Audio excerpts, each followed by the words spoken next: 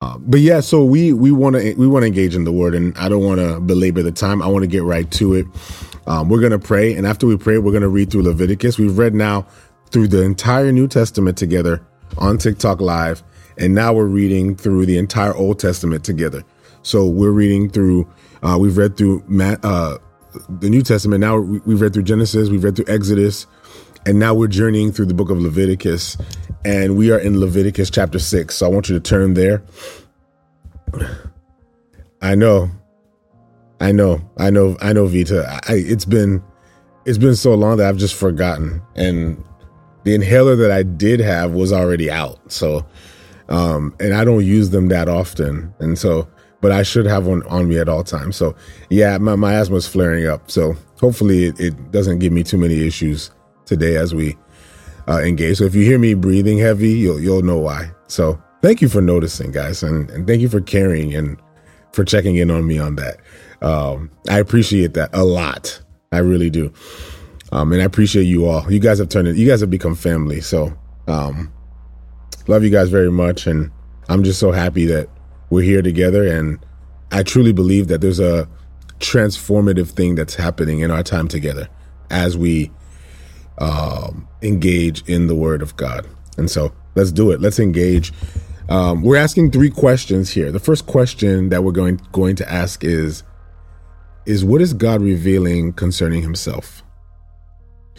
What is God revealing concerning himself? The second question that we're going to ask is what is God revealing concerning people? What is God revealing concerning people?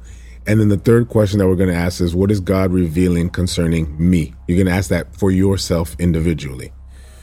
What is God revealing concerning me? And that's how we're going to engage today. That's how we're going to engage in the word of God. We're going to pray, and then we'll press forward. Father, I pray that you would be with me today, Lord, as I'm facing some physical challenges, and so I just pray that you would be with me today as we engage in your word. Father, I pray that you would be with each and every one of us who've gathered together to engage in your word. Father, I pray that you would lead, that you would guide us, Father, that you would guide us in your word, that you would reveal to us what needs to be revealed. Lord, point out to us what needs to point out. Speak to us today concerning your scripture. While we know that your scripture has been written in antiquity, but Lord, that your scripture is profoundly contemporary. And so I pray that you would lead us, Father, in this word, that we would be revealed as to who you are, who you intend for us to be in our relationship with you and each other. And Lord, what you intend, that must change in us. And I ask that in your name we pray. Amen. Let's turn our Bibles to Leviticus 6. Leviticus chapter 6.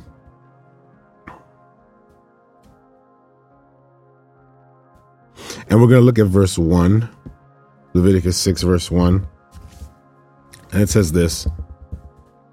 And the Lord spoke to Moses, saying, if a person sins and commits a trespass against the Lord by lying to his neighbor about what was delivered to him for safekeeping, or about a pledge, or about a robbery, or if he has extorted his neighbor, or if he has found what it was lost and lies concerning it and swears falsely in any one of those things that a man may do in which he sins, then it shall be, because he has sinned and is guilty, that he shall restore what he has stolen, the thing which he has extorted, or what was delivered to him for safekeeping, or the lost thing which he found, or all that, or all that about which he has sworn falsely. He shall restore its full value, and add 1/5 to it, and give it to whomever it belongs on the day of his trespass offering. And he shall bring his trespass offering to the Lord, a ram without blemish from the flock, with your valuation as a trespass offering to the priest. So the priest shall make atonement for him before the Lord, and he shall be forgiven for any one of those things that he has done in which he trespasses. Then the Lord spoke to Moses, saying, command Aaron and his son, saying, this is the law of the burnt offering which shall be on the hearth upon the altar all night until morning. And the fire of the altar shall be kept burning on it, and the priest shall be put on his linen garment, and his linen trousers shall be put on his body.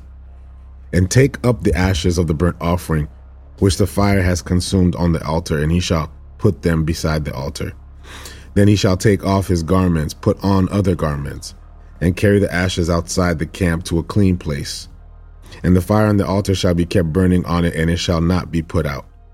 And the priest shall burn wood on it every morning, and lay the burnt offering in order on it. And he shall burn on it the fat of the peace offerings. A fire shall always be burning on the altar. It shall never go out. This is the law of the grain offering. The sons of Aaron shall offer it on the altar before the Lord. He shall take from it his handful of fine flour of the grain offering with its oil and all the frankincense which is on the grain offering, and shall burn it on the altar for a sweet aroma, as a memorial to the Lord. And the remainder of it Aaron and his sons shall eat. With unleavened bread it shall be eaten in a holy place, in the court of the tabernacle of the meeting they shall eat it. It shall not be baked with leaven. I have given it as their portion of my offerings made by fire. It is most holy, like the sin offering and the trespass offering. All the males among the children of Aaron may eat it. It shall be a statute forever in your generations concerning the offerings made by fire to the Lord. Everyone who touches them must be holy. And the Lord spoke to Moses, saying, This is the offering of Aaron and his sons, which they shall offer to the Lord, beginning on the day which he is anointed, 1/10 of an ephah of fine flour, as a daily grain offering, half of it in the morning and half of it at night. It shall be made in a pan with oil. When it is mixed, you shall bring it in. The baked pieces of the grain offering you shall offer for sweet aroma to the Lord. The priest from among his sons, who is anointed in his place, shall offer it. It is a statute forever to the Lord. It shall be wholly burned. For every grain offering for the priest shall be wholly burned. It shall not be eaten. And the Lord spoke to Moses, saying, Speak to Aaron. Speak to Aaron and his sons, saying, This is the law of the sin offering. In the place where the burnt offering is killed, the sin offering shall be killed before the Lord. It is most holy. The priest who offers it for sin shall eat it. In a holy place it shall be eaten, in the court of the tabernacle of meeting. Everyone who touches its flesh must be holy. And when its blood is sprinkled on any garment, you shall wash that on which it was sprinkled in a holy place. But the earthen vessel in which it is boiled shall be broken. And if it is boiled in a bronze pot, it shall be both scoured and rinsed in water. All the males among the priests may eat it. It is most holy. But no sin offering from which any of the blood is brought into the tabernacle of meeting to make atonement in the holy place shall be eaten. It shall be burned in the fire. Leviticus 7. Likewise, this is the law of the trespass offering. It is most holy. In the place where they killed the burnt offering, they shall kill the trespass offering. And its blood he shall sprinkle all around on the altar. And he shall offer from it all its fat, the fat tail and the fat that covers the entrails, the 2 kidneys and the fat that is on them by the flanks. And the fatty lobe attached to the liver above the kidneys he shall remove. And the priest shall burn them on the altar as an offering made by fire to the Lord. Every male among the priests may eat it. It shall be eaten in the holy place. It is most holy. The trespass offering is like the sin offering. There is one law for them both. The priest who makes atonement with it shall have it. And the priest who offers anyone a burnt offering, that priest shall have for himself the skin of the burnt offering which he has offered. Also every grain offering that is baked in the oven, and all that is prepared in the covered pan, or in a pan, shall be the priests who offer it. Every grain offering, whether mixed with oil or dry, shall belong to all the sons of Aaron, to one as much as the other. Verse 11. This is the law of the sacrifice of peace offerings, which he shall offer to the Lord. If he offers it for thanksgiving, then he shall offer with the sacrifice of thanksgiving unleavened cakes mixed with oil, unleavened wafers anointed with oil, or cakes of blended flour mixed with oil. Besides the cakes of his offering, he shall offer leavened bread with the sacrifice of thanksgiving of his peace offering. And from it he shall offer one cake from each offering as a heave offering to the Lord. It shall belong to the priest who sprinkles the blood of the peace offering. The flesh of the sacrifice of his peace offering for thanksgiving shall be eaten the same day it is offered. He shall not leave any of it till morning. And if the sacrifice of his offering is a vow or a voluntary offering, it shall be eaten the same day that he offers his sacrifice. But on the next day, the remainder of it also may be eaten. The remainder of the flesh of the sacrifice on the third day must be burned with fire. And if any of the flesh of the sacrifice of his peace offering is eaten at all on the third day, it shall not be accepted, nor shall it be imputed on him. It shall be an abomination to him who offers it, and the person who eats of it shall bear guilt. There's so much here. The flesh that touches any unclean thing shall not be eaten. It shall be burned with fire. And as for the clean flesh, all who are clean may eat of it. But the person who eats the flesh of the sacrifice of the peace offering that belongs to the Lord, while he is unclean, that person shall be cut off from his people. Moreover, the person who touches any unclean thing, such as human uncleanliness, an unclean animal, or an abominable unclean thing, and who eats the flesh of the sacrifice of the peace offering that belongs to the people, that person shall be cut off from the people. And the Lord spoke to Moses, saying, Speak to the children of Israel, saying, You shall not eat any fat of ox or sheep or goat, and the fat of an animal that dies naturally, and the fat of what is torn by the wild beasts may be used in any other way, but you shall by no means eat it. For whoever eats the fat of an animal of which men offer an offering made by fire to the Lord, that the person who eats it shall be cut off from his people. Moreover, you shall not eat any blood in any of your dwellings, whether of bird or beast. Whoever eats any blood, that person shall be cut off from the people. Then the Lord spoke to Moses, saying, Speak to the children of Israel, saying, He who offers a sacrifice of peace offering to the Lord shall bring his offering to the Lord from the sacrifice of his peace offering. His own hand shall bring the offerings made by fire to the Lord. The fat with the beast he shall bring, that the beast, verse 30. His own hands he shall bring the offerings made by fire to the Lord. The fat with the breast he shall bring, that the breast may be waved as a wave offering before the Lord. And the priest shall offer or burn the fat on the altar, but the breast shall be Aaron's and his sons. Also, the right thigh you shall give to the priest as a heave offering from the sacrifices of your peace offering. He among the sons of Aaron, who offer the blood of the peace offering and the fat, shall have the right thigh for his part. For the breast of the wave offering and the thigh of the heave offering I have taken from the children of Israel from the sacrifices of their peace offerings. And I have given them to Aaron the priest and to his sons from the children of Israel by a statute forever. This is the consecrated portion for Aaron and his sons from the offerings made by fire to the Lord on the day when Moses presented them to minister to the Lord as priests. The Lord commanded this to be given to them by the children of Israel on the day he anointed them by a statute forever throughout their generations.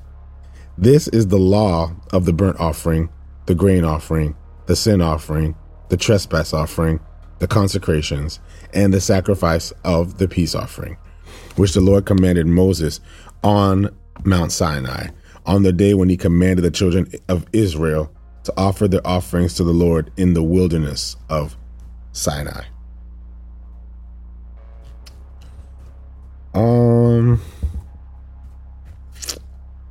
I think it's a good place for us to sit, because what we're going to do is just to give you an idea, I'm kind of timing this here. This is, we just concluded a section of the book of Leviticus. We concluded a section of it, and now we are going to be shifting into another section of the book of Leviticus, which begins in chapter 8. So it just feels right to kind of just stop right here and just rest in some of the stuff that we've been talking about. And just to make sure that we're all on the same page as we enter into the next section. So I think this is a good spot for us to just stop. I know we read for about 20 or 30 minutes. We'll just read for 20 minutes today. But this is a good place to stop, because where we've stopped at the institution of the offerings, the sacrifices, and the offerings that were made to God, and the intentions for each sacrifice and each offering.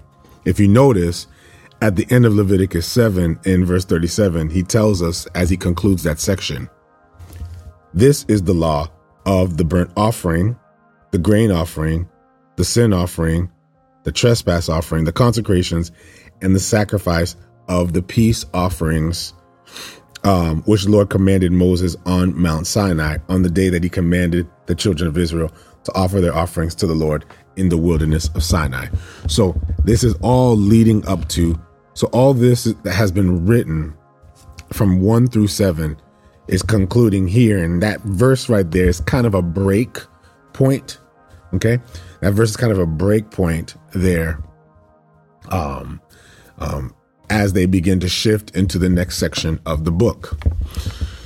What I hope is happening, because I think many Christians will at least admit that Leviticus is not a book you run to, right?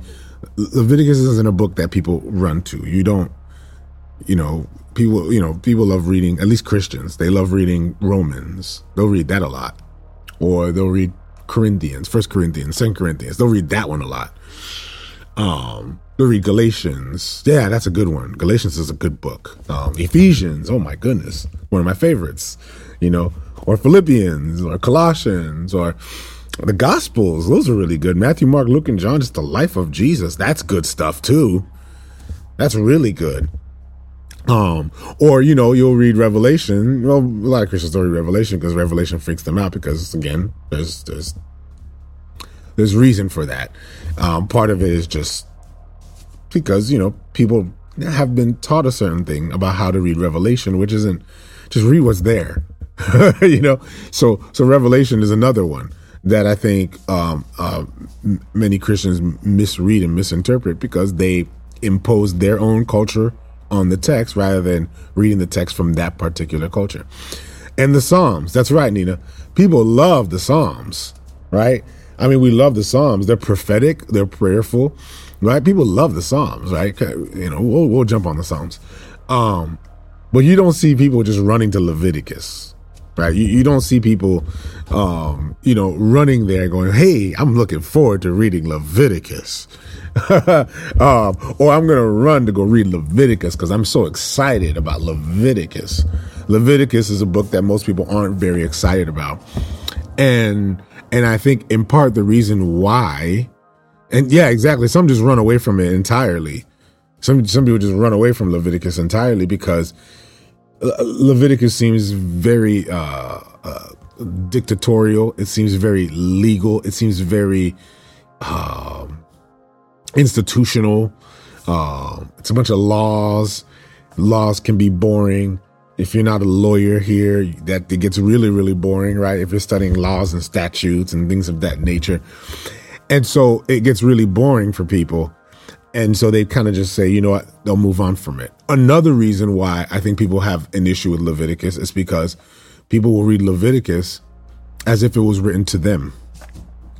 or they read it in a confusion of whether or not Leviticus is written to them or not.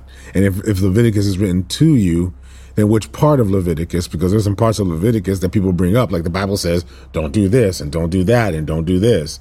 And you shouldn't don't get tattoos. So you'll see that, like there's a scripture that they use there about tattoos, or there's a scripture there that's about a mixed woven and mixed fabric cloth, or there's a scripture in there so there's all this scripture about certain things, and then there's scripture about stuff that we're reading right now, and there's scripture so then the question is like, which ones do we take?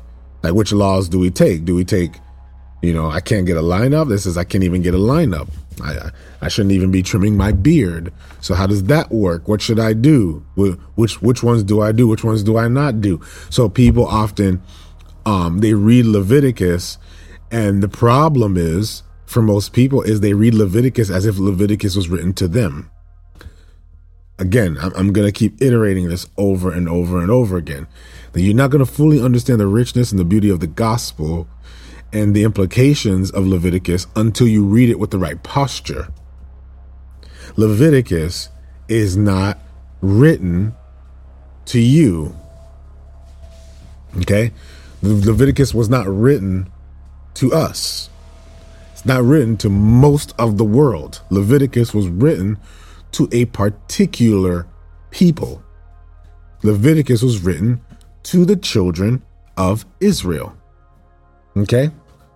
So really, our vantage point when we read Leviticus is we should be reading it from the vantage point of a person who's watching a story unfold concerning a particular people. Yeah, Rick, if people quote Leviticus for, someone's tattoos or for other things that we see in the script, this is a misrepresentation. This is not whether or not I support or condone tattoos. We're not there yet. It's not the point. The point is that you can't use that verse. Okay? That particular scripture cannot be used because that scripture, at least until you understand that scripture can only be used within the context first and primarily as a set of rules and a law that's being instituted for a certain people. Okay? So therefore, when studying it make you Israel, studying it doesn't make us Israel. No, not at all. Not at all. As we'll talk. Well, we already talked about this in prior reading rants in God instituting a new nation, but that's another conversation. I want to stay here for a moment. So now when we read the text, we don't read it as if it's written to us first and primarily.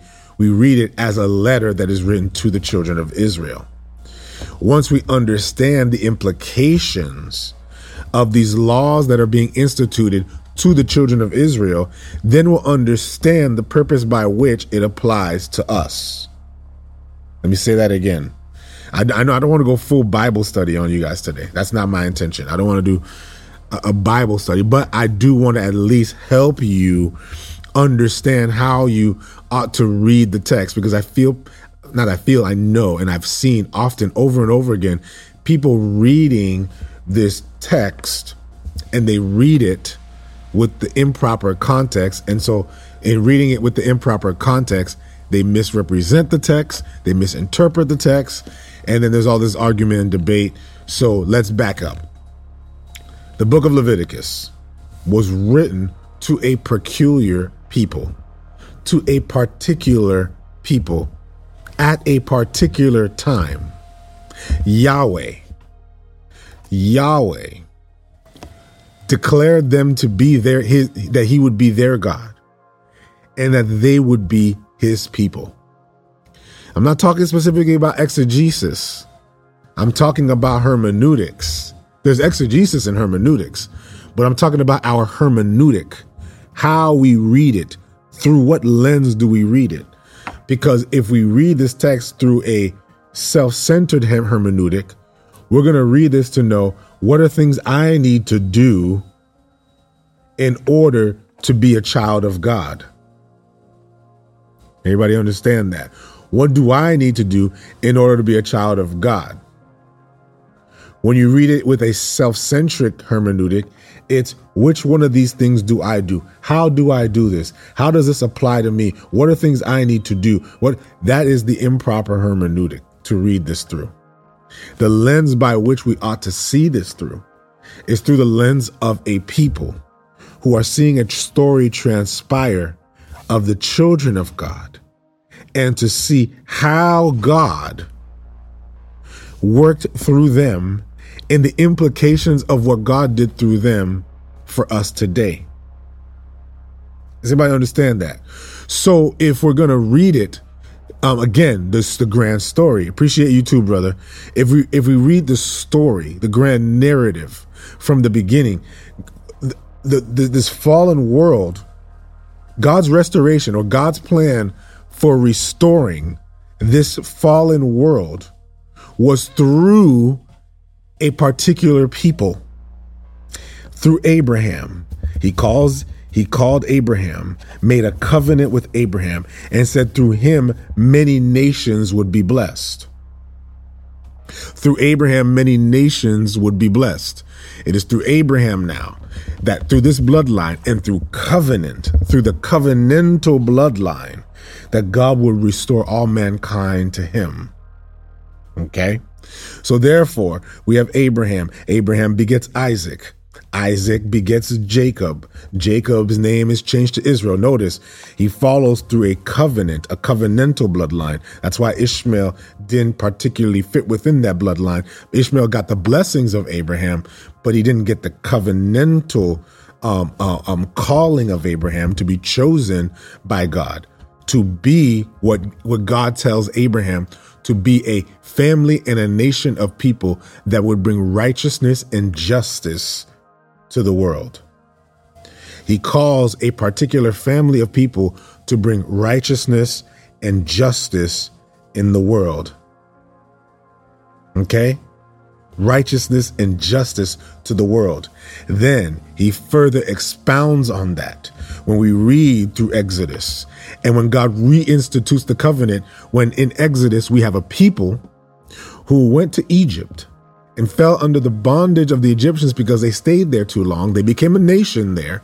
The children of Israel became now a nation of children. And this nation of children now leaves Egypt, right? They've been delivered out of Egypt and they're returning back to the promised land. And upon their journey back to the promised land, we find them here in the wilderness. We find them here in the wilderness, and God reinstitutes this covenant with these people. Remember, we're stepping back for a second. We have to, okay? I want to make sure you understand. You have to step back and read the story through so that you can understand what the implications of the story are for us today. Understood? So these people now have reinstituted their covenant with God. God, Yahweh, declares himself to be their God and that they would be his people.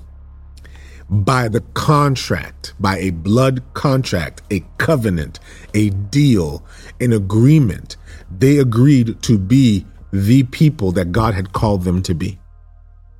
And through the sealing of this contract by blood, God has now instituted them as the chosen people of God to be, watch what they were chosen for.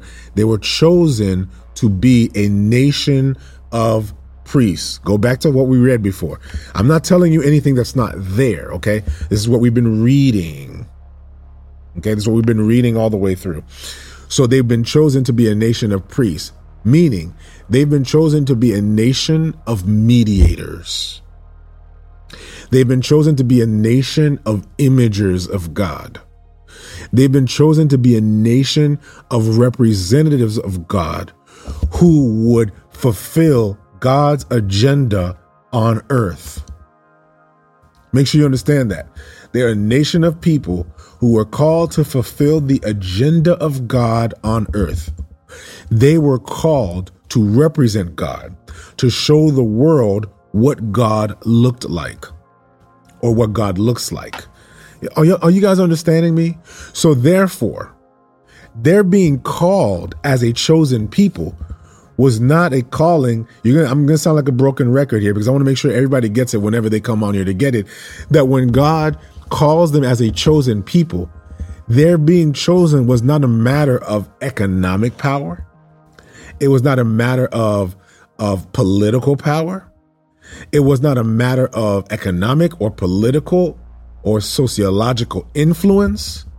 It was a matter of profound sacrifice to be a nation of priests that would represent God everywhere they went, to bring Eden on earth, to bring the representatives of God on earth. The children of Israel were called to be a nation of priests.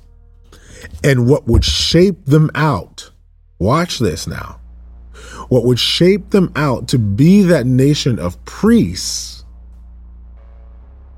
is the enacting of this law, the performing of this law. God gave them the law in order to fulfill God's agenda of renewal and restoration on the earth. Stay with me. Stay with me. He gives them the law. He gave them the 10 commandments, the children of Israel. He gave the children of Israel the Mosaic laws, the institution of the laws that we see, and he gave the children of Israel Leviticus. Okay? He gave them the law. We cannot, remember, it's not to say that it does not apply to us today. We just do not apply it in the same way. Okay? We have to back up. This is not a story about you. You say that again. I know this might rattle some people, but I hope you're understanding what I'm talking about here. This is not about you. This is about what God is doing for all of humanity through a people that he's doing it with. Again, this is not about you. Okay? This is about God. This is about God's work to restore the 10 commandments. To restore the people of God, to restore the family of God, to restore humanity. And he's doing it through a people. And so the 10 commandments, these laws, were intended to shape the people into becoming the nation of priests who are going to be the representatives of God on earth. That's where we are in the scripture. I'm not speaking about a specific religion. I'm speaking simply about what the scripture is saying. Because a lot of times, many religions have their own way of imposing what the scriptures say.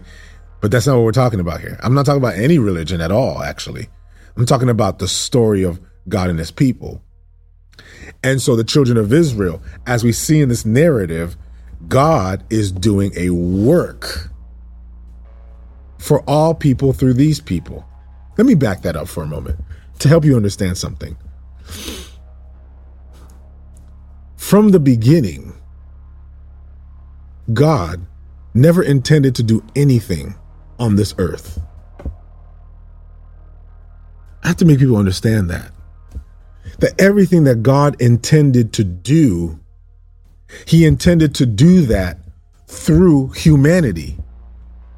Human beings were to be the representatives of God on earth. Even today, if God is doing anything, he's doing it through people. That's exactly right. We are talking about the Bible. He's doing it through people. If God is doing anything on the earth, he's doing it through people who ought to be his representatives. And these people were not.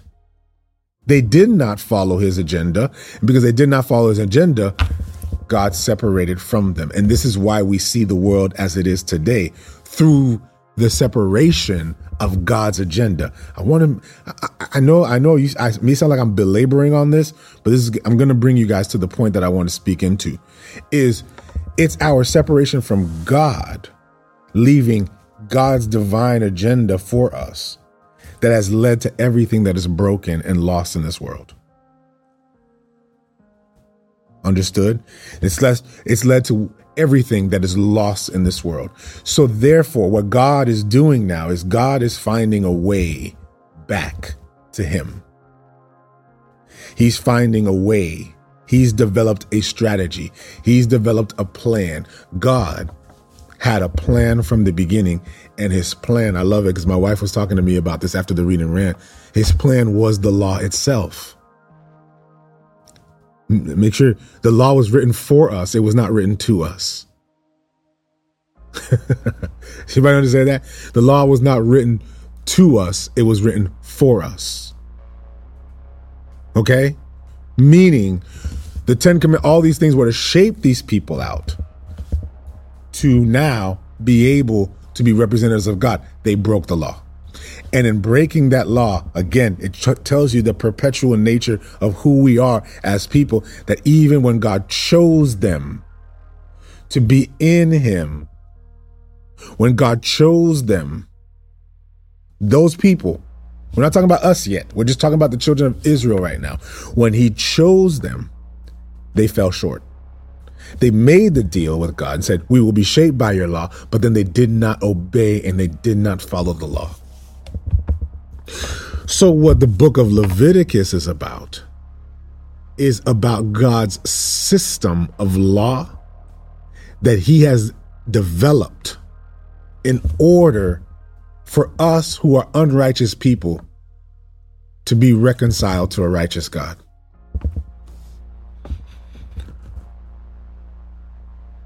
The big conflict, family, is how does a perfect, righteous, and even more so, holy God,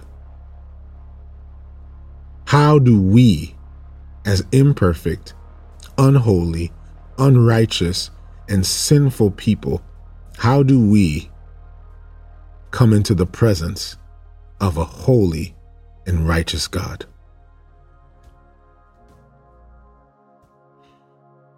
People have said, well, the law is what kept us from God. But what if I told you that the law is what brought you to God?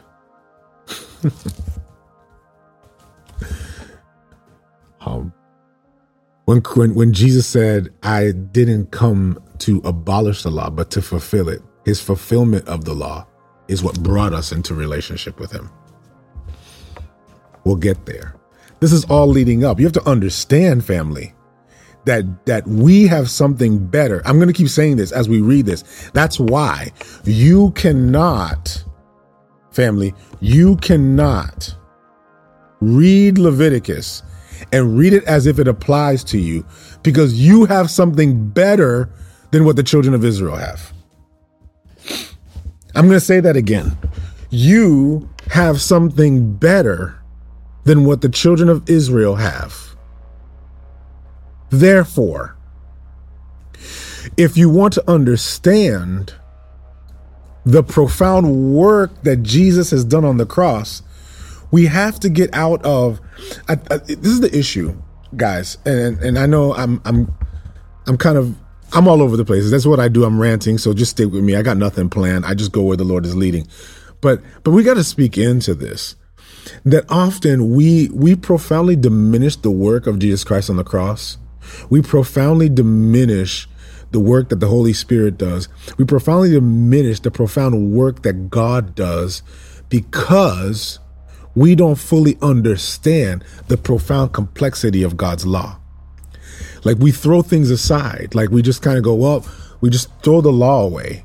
No, we don't throw the law away, because the law is the reason why what Jesus did on the cross was so powerful. It's the profound complexity of the law explains to us the profound holiness and the complexity of who God is, and how important that is for us to understand the power of what Jesus did on the cross. So And I've been here before where I've read Leviticus and I used to read through Numbers and I used to read through Deuteronomy and be like, well, that's not for us. It doesn't apply to us. And so I was that guy. I'm just going to throw that out there. I was the guy who said, let's spend more time on the New Testament. Let's spend more time on Jesus and his love. Let's spend more time on that because, that stuff is really what matters. That other stuff doesn't matter. That used to be my posture. And I remember this was maybe 2 or 3 years ago. No, maybe more now. About 4 years ago, I was reading through the Bible again because I try to read through the Bible at least 2 or 3 times a year. But I was reading through the Bible again and I got to the book of Leviticus and I went and I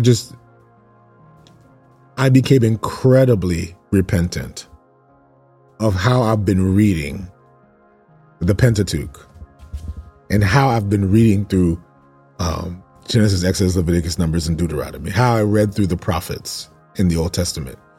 I became profoundly repentant. And I spent a day just apologizing to God because I used to read Leviticus like that stuff don't matter. That's the law. We're not under the law, we're under grace. Like I used to say stuff like that. And then I realized by doing that, I significantly and profoundly diminished the work of Jesus Christ on the cross. So I had to go back and say, okay, let me read this again and let me read it right. Let me read it right. And as I read it, I began to see that no, this was all the law. No, we're not under the law because Christ fulfilled the law. But we need to know what Christ fulfilled to understand the profound power of the gospel. The thing is, I'm sorry if I rant for a minute. The thing is that we talk about the gospel, but we don't experience the power of the gospel.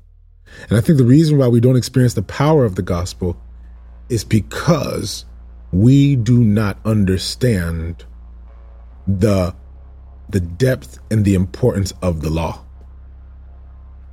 We don't. And because we don't understand the importance of the law, when we say we're free from guilt, we're free from, all these things are true. But what does that even mean? So when we read Leviticus, many people read Leviticus like it's for us. No, it is not. That it's to us. The answer is no. Leviticus is not written to us. But when we understand the implications of Leviticus to the children of Israel, then we'll understand how that applies to us. Because Christ did not come to abolish the law, but he came to fulfill it. So what is the law that he fulfilled? That's the journey that we're going through. That's the journey we're walking through. Amen. Okay. So where am I going with this? And I just want to reiterate what I spoke about yesterday is when we read Leviticus, we read it. And what we see is we see that God, the narrative started, this God, Yahweh is holy. Holiness is not perfection. Holiness is not how perfect you are, how sacred you are. That's not holiness. Holiness is uniqueness. That's it. Distinctness is to be set apart. And there's nothing like Yahweh, right? Psalm says, who is like the Lord our God? There is nothing like Yahweh. God is holy. And because he's holy, everything that's in God's presence must be holy. Because if God identifies himself with something and that thing isn't holy, then God ceases to be holy. So God, who is holy, the author and the creator of all things, this God who is the creator of all things that exist, if God is holy, then everything that he's around must be holy. Therefore, if we who are unholy and unrighteous and sinful, if we are unholy, how can we get in the presence of God? How is it possible for us to be in the presence of God? We see what's happened in this story, family, that the children of God were given a covenant that if they were to follow this covenant, they would be able to experience the presence of God and be images of God everywhere they go, representatives of God everywhere they go, where the presence of God would be with them everywhere they went, and they would establish the kingdom of God, a kingdom that would bring heaven to earth, that wouldn't look like any other kingdom. And yet they broke it. And while they broke it, the book of Leviticus is God's plan about how these people can enter into the presence of a holy God. Did you hear me? The book of Leviticus is the story and is a letter and we called it the blueprint yesterday. I'm going to stick with that. It was God's plan, God's blueprint, God's law to bring an unholy, unrighteous people back into the presence of a holy and righteous God. I'm sure none of you have thought of Revelations that way. And yet that's what Revelations is about. Sorry, Leviticus. I bet many of you have never thought of Leviticus that way. And yet that's what Leviticus is about. That's what Leviticus is about. Leviticus is about how these sinful people can be reconciled to a holy God. So it's a law that brings us back to relationship with God.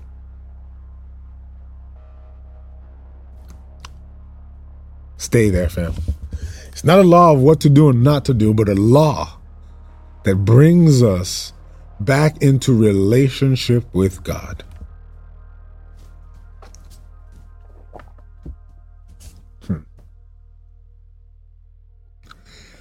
And the way that God institutes this law and the system that God has developed for this law was a system of sacrifice.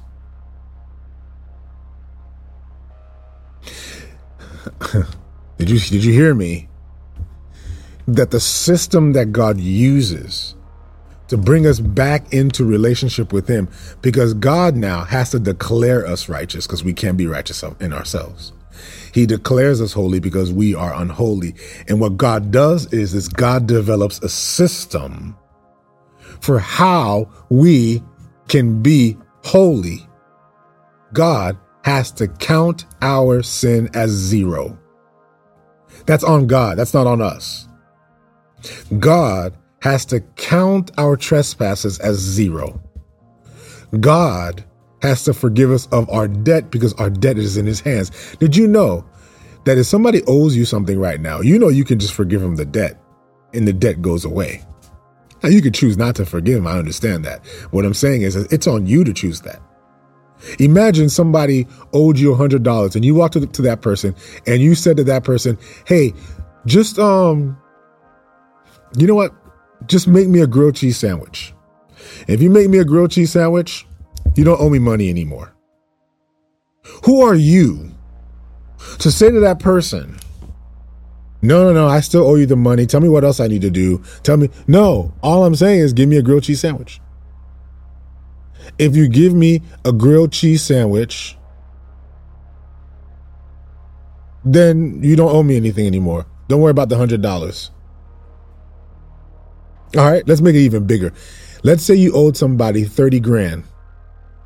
You walked into their apartment or you at their home and you say, hey, listen, I still don't have it. I'm working on it. I've been trying to get the money. I don't know what to do. I'm just trying to. And the person says, okay, here's what you need to do. make me a grilled cheese sandwich.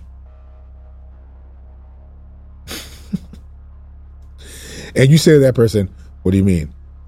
Make me a grilled cheese sandwich.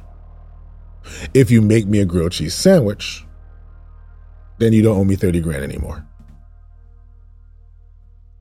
Who are you? Watch this now. Who are you to say to that person, that's not good enough?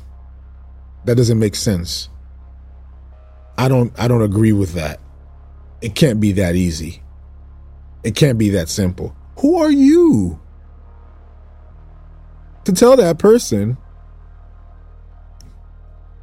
I won't accept that a grilled cheese sandwich is the only thing I need to do to be forgiven of my $30,000 debt? But it's up to the person that you owe the debt to. We'll get there, Jason. It's up to the person that you owe the debt to. Oh, sit on that, family. Sit on that. Sit on that. The person that you owe the money to is the one that determines the terms of how the debt can be paid. The person that needs the forgiveness is the one that determines the terms of the forgiveness. Did you know that? You can ask somebody for forgiveness right now, and the person can say, I don't forgive you, because that person is the one that determines the terms of the forgiveness. And yet, if we've sinned against God, who determines the terms for how your sin is forgiven? God determines the terms for how your sins are forgiven. And the book of Leviticus is about the fact that God now is giving them the terms of forgiveness. Oh my goodness. The book of Leviticus is about the terms that your sins are forgiven. I didn't have this plan today, but I'm so glad God brought it to me this way, because I want you to, I've been trying to figure out a way for you to understand what the book of Leviticus is about. And the book of Leviticus is about that specific thing. It's about the terms of forgiveness. And God gets to choose those terms. You don't get to choose those terms. You can't choose how to be righteous before God. You can't choose those things. So when we read, again, this is why I say that the law is setting you free as well. The law doesn't condemn you alone, but there's another law that sets you free. Because the law that condemns is the law that also liberates you. Watch this. He says to them, these are the sins that are against me. And then once he says you've committed, notice what's happening all through Leviticus 1-7. These are the sins. Once these sins are committed, this is how they can be forgiven. God puts in it how forgiveness is attained through the committing of the sin. Meaning, from the gate, no one was condemned. Oh, this is gonna get tough. From the beginning, no one was condemned as long as they fulfilled the terms of forgiveness.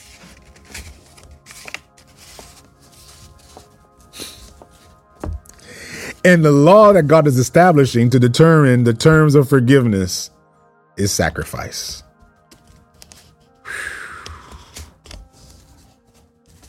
I hope this liberates somebody today. I hope this helps somebody today. I hope this, the terms of forgiveness is sacrifice. We have something better than they had, but let's stick with what they had. My Bible just died. My iPad just died. So I'm just going to keep on going. Just close this and just talk to you. Let's just talk. The terms were sacrifice. He said, if you bring a blood sacrifice to him, you would be forgiven. That is God's terms. God gets to determine that. Sit on that, family. Sit on that. God gets to determine the terms of the payment. You don't get to determine those terms. God gets to determine those terms. And once you have it paid, you're back to zero.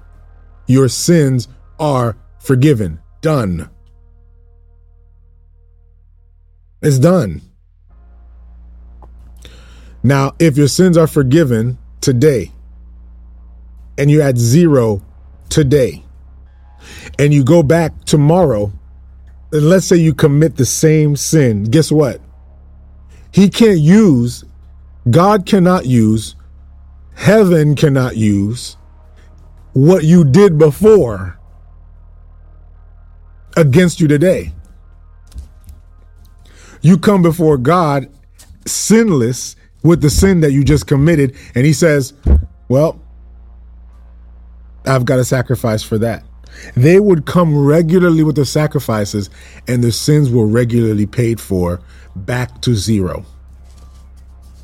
Their sins are regularly paid for by what? By a sacrifice. Again, this is the distinctness of God. This is the love of God. This is the grace of God, that from the beginning, God put in his law the plan for how we would be redeemed. This is the law that Christ fulfilled.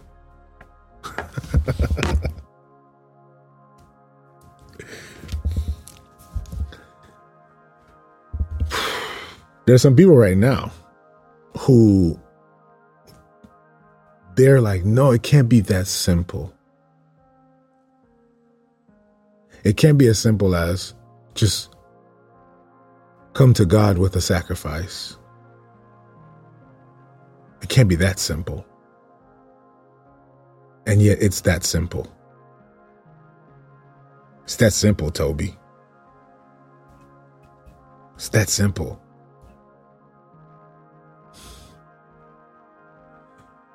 We're going to eventually get there, but when we read in Isaiah 64, when he says, I am the God who sees your sins no more.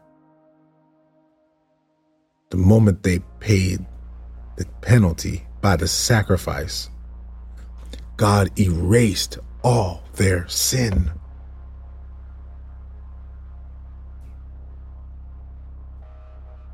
Zero. And what Leviticus is about is God is beginning to institute this. We can go through all the complexities of it, but we don't have time for that. That's a Bible study. I just want you to rest in that as you hear this.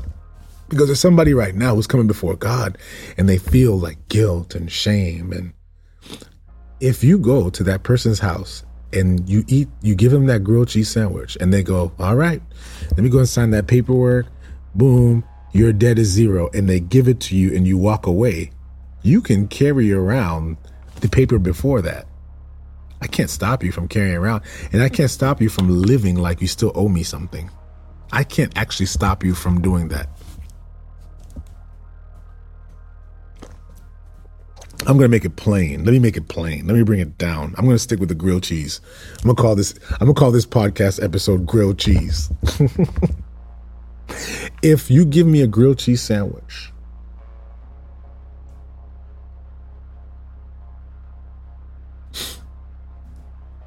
if you give me a grilled cheese sandwich and I say your debt is paid for, you don't owe me nothing anymore, and you walk away, what's left? Believing it. Did you catch that? What's left? Believing it. That's it.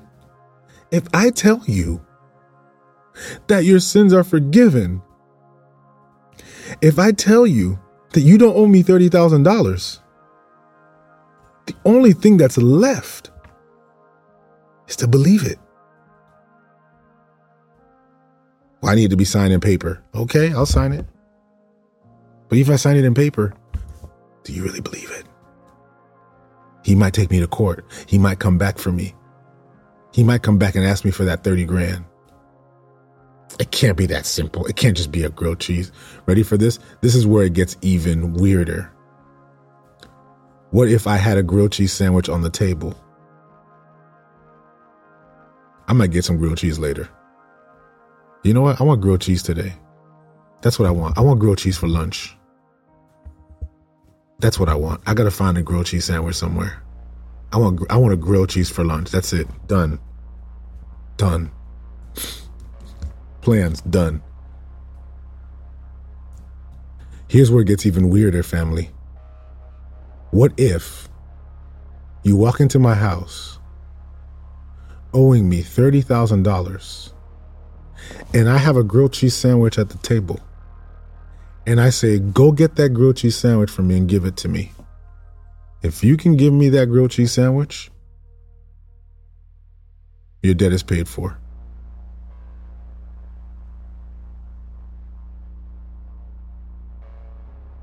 But I didn't make the grilled cheese. No, you didn't. But I didn't cook the grilled cheese. No, you didn't cook the grilled cheese. I didn't even bring it here. No, you didn't bring it here.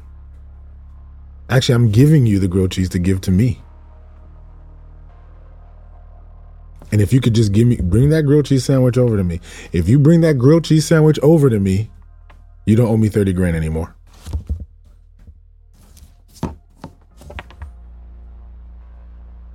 So what do? You go over, you grab that grilled cheese sandwich, you bring it over to me. I sit and I enjoy it and I say, thank you so much. I love you so much. I appreciate you. Thank you for the sandwich. So you know what? Go your way. But the reason why I used the grilled cheese sandwich that I already had and asked you to bring it to me to forgive you is because I wanted you to know you were forgiven. And what I really want is for you to feel okay with coming to my house at any time and not having 30 grand hanging on your head every time you come to my house. I love you that much that I just want to have a relationship with you, not to hold anything against you. So now what's left? Faith. Did you hear me? Faith. Either you accept what the debtor has told you or you don't. Either you accept that I'm saying your debt is paid for or you don't. But I can't change the reality of what I've said to you. God says, bring the blood sacrifice and your sin is paid for. You see, the children of God had faith in God to do it and to be liberated the moment that they did it, knowing that they were free, completely free of whatever sin that they committed, that your debt has been paid for. So now, once you believe that, then you can actually be free. You know, freedom doesn't come in the fact that the debt is paid for. Freedom comes in the fact of knowing and believing that it's paid for. Did you hear me? Freedom is not in the fact that the debt is paid for. Freedom is in believing that it is. And when you believe that you owe this person nothing, then you can walk happily into that person's house, knowing that person will never hold it against you. But there are some people who won't accept that. There are some people who won't accept that their debt is paid for. They won't accept it. They won't accept it. So they bring their guilt, their shame, who they've hurt, who they've offended, the sins they committed against God, and they carry all those things with them everywhere they go. Everywhere they go. Everywhere they go. They carry that piece of paper that says, I owe this debt. And they take the piece of paper that they were given that says that the debt has been paid for, and they just leave it to the side. Because the reality is it would be a lot easier if I can just come up with the 30 grand myself and pay it back. Then I'll feel better. because to accept that this guy is going to give me a grilled cheese sandwich that I'm going to just give to him, if I can hand him the gift of the grilled cheese sandwich that my dad will be paid for, I don't know if I can accept that. And the reality is most of the world wants to control their own destiny. But the children of Israel, and this is what the book of Leviticus, I hope everybody sees it now. And I hope you're seeing Leviticus differently. The book of Leviticus is God establishing his system of payment for the debt that mankind and humanity owes him. It's in the law. The same law that condemns you is actually the same law that liberates you.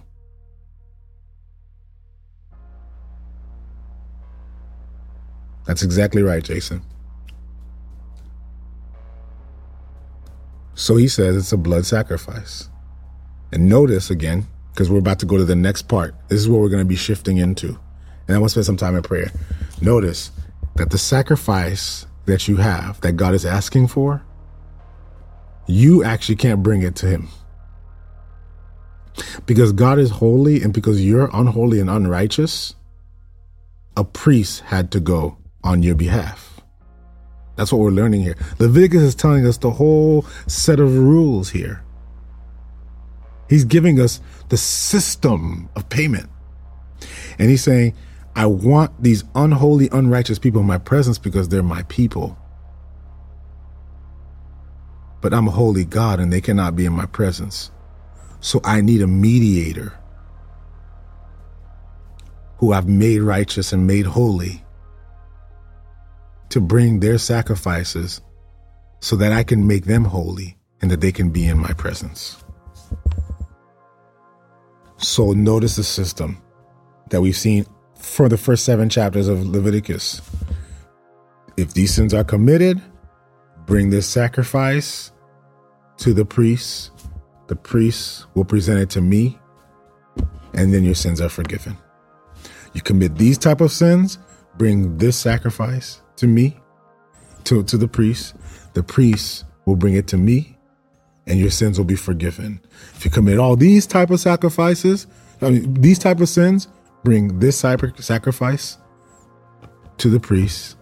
The priest will bring it to me, and your sins will be forgiven. Because you couldn't come to God with your sacrifice. Because the moment you came into the presence of God with your sacrifice, God would be unholy, and therefore he couldn't make you holy. So God imputed his righteousness on a priest who would be the mediator between God and man. That you could bring the sacrifice to, that can bring it to him. That's Leviticus 1-7. In Leviticus 8-10, which we're about to read, is how were these priests determined? They were the Levites, set aside to be the mediators, the priests who would bring the sacrifice to God. All of this, I hope this is helping somebody. Leviticus, all of this. Remember, we're reading it that it was written to the children of Israel, and the implications of that for us. So I pray this was helpful to you. I pray that you're beginning to understand Leviticus, and I pray that as you read it now, you'd be encouraged to know that we have something better than they did. You understand? We have something better than they did.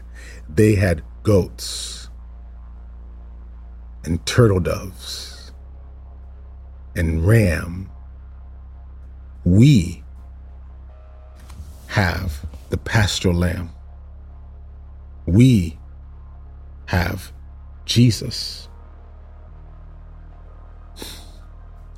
We have Jesus, who paid for the sins of all the world. Ready? I'm going to keep giving you I'm going to keep giving you the story all the way through. God is bringing his righteousness and justice, making all things right through a nation of priests, as they've fallen short and they could not fulfill the calling of bringing righteousness and justice. God had to remain faithful to his promise that it would be through Abraham's seed that all nations would be restored to him.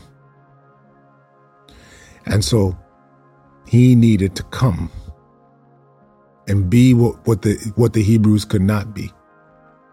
And through Abraham's seed came the Lion of Judah from the tribe. You hear me? The Lion of Judah, the son of David. Again, the line, the seed. He was the seed who would crush the serpent's head. Look at how that all comes around. He was the seed.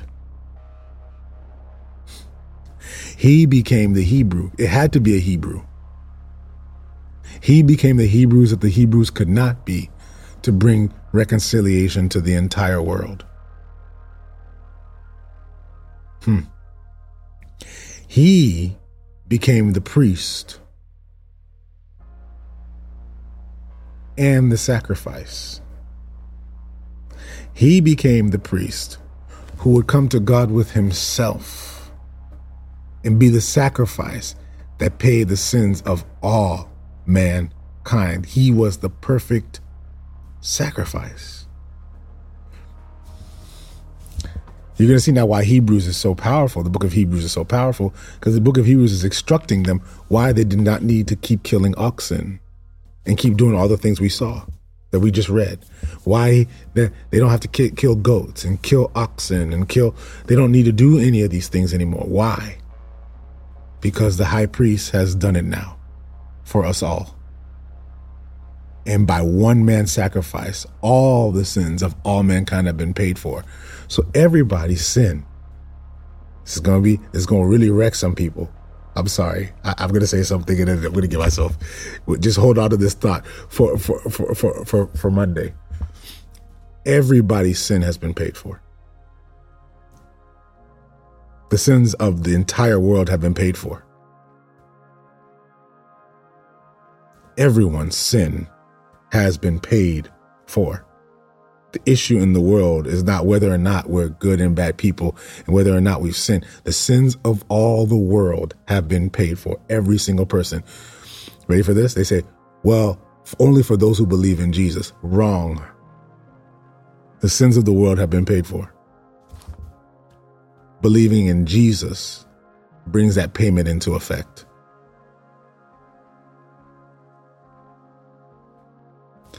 Faith in the sacrifice that was made is what brings that payment into effect. But the payment has already been made.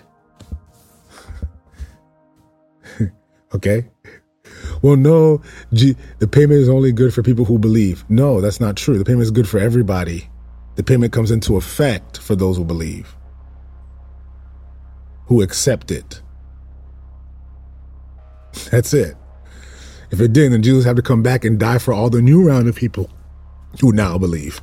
Right? I mean, that don't really make sense, right? He'd have to come back again and go, okay, all you guys believe now? Are you okay? All right, let me go ahead and do this thing again and die on that cross again. No, the payment has already been made. It is finished. God is not paying for anyone else's sin anymore. He's paid for all sin, past, present, and future. God wants something more than us being debt-free. He wanted us to be debt-free so that we can be in relationship with him. So if you simply accept that you're debt-free, you don't have salvation. Oh, man. I'm ranting. I gotta go. I'm going way over time now. If you only accept being debt-free, because you're debt-free, that's not salvation. Did you hear me? Being debt-free is not salvation. Having all your sins paid for is not salvation. Being guilt-free is not salvation.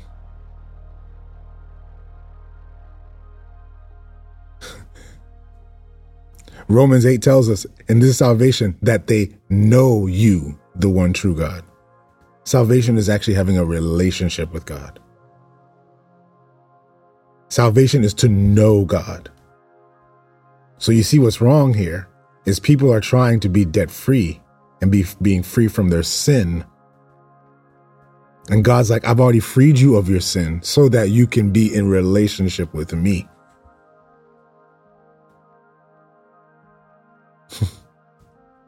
The question is, do we want that? Because that's all God wants. God's not trying to absolve you of your sin. And God wants more for you than trying to run from hell. There are people who just tell me what I got to do so I don't go to hell. Oh, goodness, is that bad? I just don't want to go to hell. So tell me, what do I got to do so I don't go to hell? You're missing it. This is not about whether you go to heaven or hell. This is about whether or not you are in the presence of a holy and righteous God. Salvation is being in the presence of God. And what we should be doing is not running from hell. We should be seeking the presence of God. It's about relationship. Do we desire him? Do we want to be in relationship? Or are we afraid of him because of our sin? No, he's freed us from that. So I say this to people because I really want to reorient people. People get real thrown off when I say things like this. I'm just giving you Bible, and you're going to read it all the way through. So don't take my word. Again, don't take my word for anything. We're going to read it. Okay. We're reading it all the way. We read it all through the New Testament. So if you guys were with me, you heard me ranting this stuff already, but now we're seeing how the New Testament is just the fulfillment and the unveiling of what we see in the Old Testament. You're seeing it all there. It's right in front of you that God in Leviticus is establishing this rule, this law, this system of how debt is paid for. And guys, I think that for most people, when they know that their sins have been paid for, it bothers them. And it bothers even people who are believers because they'll believe, but they only believe that, well, my believing and being a good person now is what allows me to be in the presence of God. No. You live out of the grace that God gives you. So now when all sin is paid for and you say, no, your sins are paid for, you don't have to worry about that. Everybody goes, so then what do I do now? Believe. Okay, so then after I believe, what do I do? Believe. No, I know that, but then, okay, so like Leviticus 16 verse 1 or verse 7 says, this thing about tattoos and about this and about that and about that. And I go, believe. And I go, yeah, but what about the sins that I'm committing now? No, you believe. You just believe that your debt is paid for, all of it. Okay, so if all my debt is paid for and all my sin is paid for and my sins past, present, and future are paid for, meaning if I go and sin tomorrow, that sin is already paid for, meaning I'm zeroed out. Now what? There's where people get stuck. Now what? For the people that see it as a license to keep sinning. Oh, if all my sin is paid for, then I'm good. But people think that's a license to keep sinning. They've missed it. They're missing it. Why? They're missing it because they don't know why God did it. Did you understand? Did you hear me? They're missing it because they didn't know why God did it. God didn't do it to give you a ticket to heaven. There you go. God didn't do it to give you a ticket to heaven. That's what they miss. So they go, oh, great. Oh, good. I'm good to go. All right. Let me go ahead and I'm going to go in today. All my sins are paid for. And that's absolutely true. That never changes. But then you missed it. Did you ever turn around to look back and to see why? Would God do that? For the person with the grilled cheese sandwich. Yeah, I brought it back. There's somebody who will go 30 grand and you just ask me to go get a grilled cheese sandwich that you already have and just to bring it to you. One person can run and take it and give it to him and they're debt free and they run off. They run off. But as you're running off, aren't you thinking to yourself, why would Isaac just forgive me of $30,000? What's the story behind that? What's that all about? See, some people believe it and they turn around and they come back and they go, why did you want to do that? And that's when your Heavenly Father says to you, because I wanted you to be in my presence. And from that moment on, we live out the presence. There is no catch. There's no catch.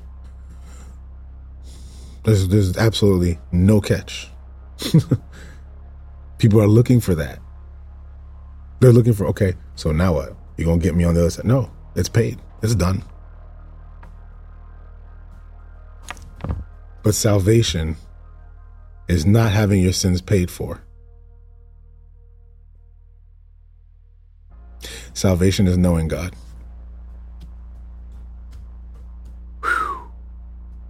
We're going to continue to read the scripture from a Hebraic perspective. But when you read it, there's some things that you used to think where you go, maybe I was thinking that wrong. Like, like the concept of bad people going to hell. That's not a Christian idea. That's not a Christocentric idea. It's not a Christian idea. It's not biblical.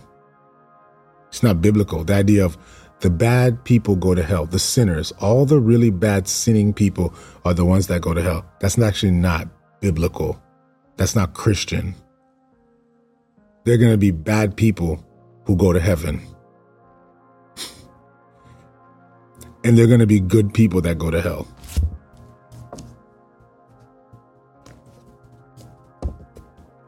Do you understand, family? What am I saying? I'm saying everybody. Oh, this is going to sound real reckless now. If your sin is paid for, I'm ranting, y'all. I'm ranting. I'm sorry. If your sin is paid for,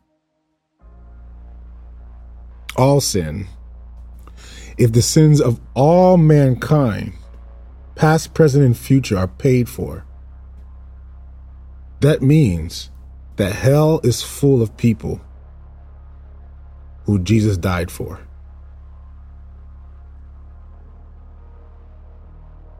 Hell is full of people who are debt-free. Oh, my goodness.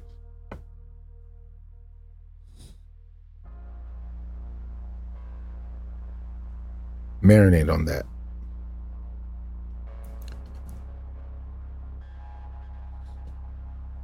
Hell is full of debt-free people.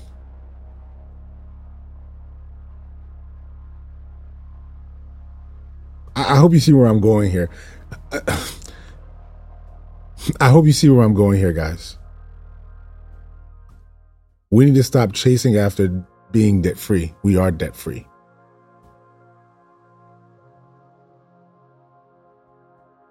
We are all debt-free. How many of us are accepting it? How many of us remain in the house of God? How many of us remain in the presence of God?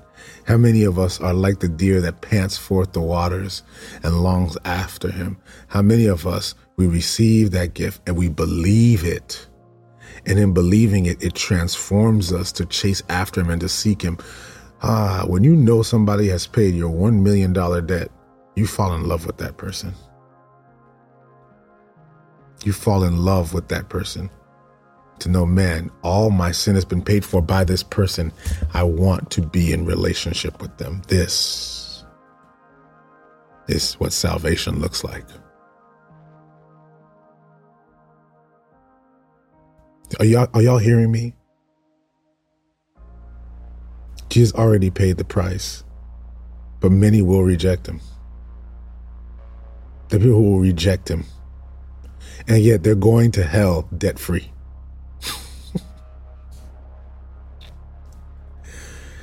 We're changing the paradigm, family. We're changing the paradigm. I love y'all, fam. On Monday, we're going to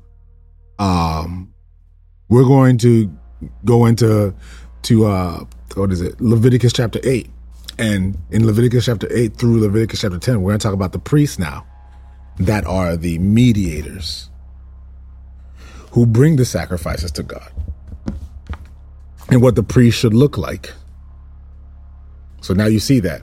So up to this point, grilled cheese sandwich. God's grilled cheese sandwich was a blood sacrifice. Now we're getting to the next part, which is the person that brings it to him, the priest.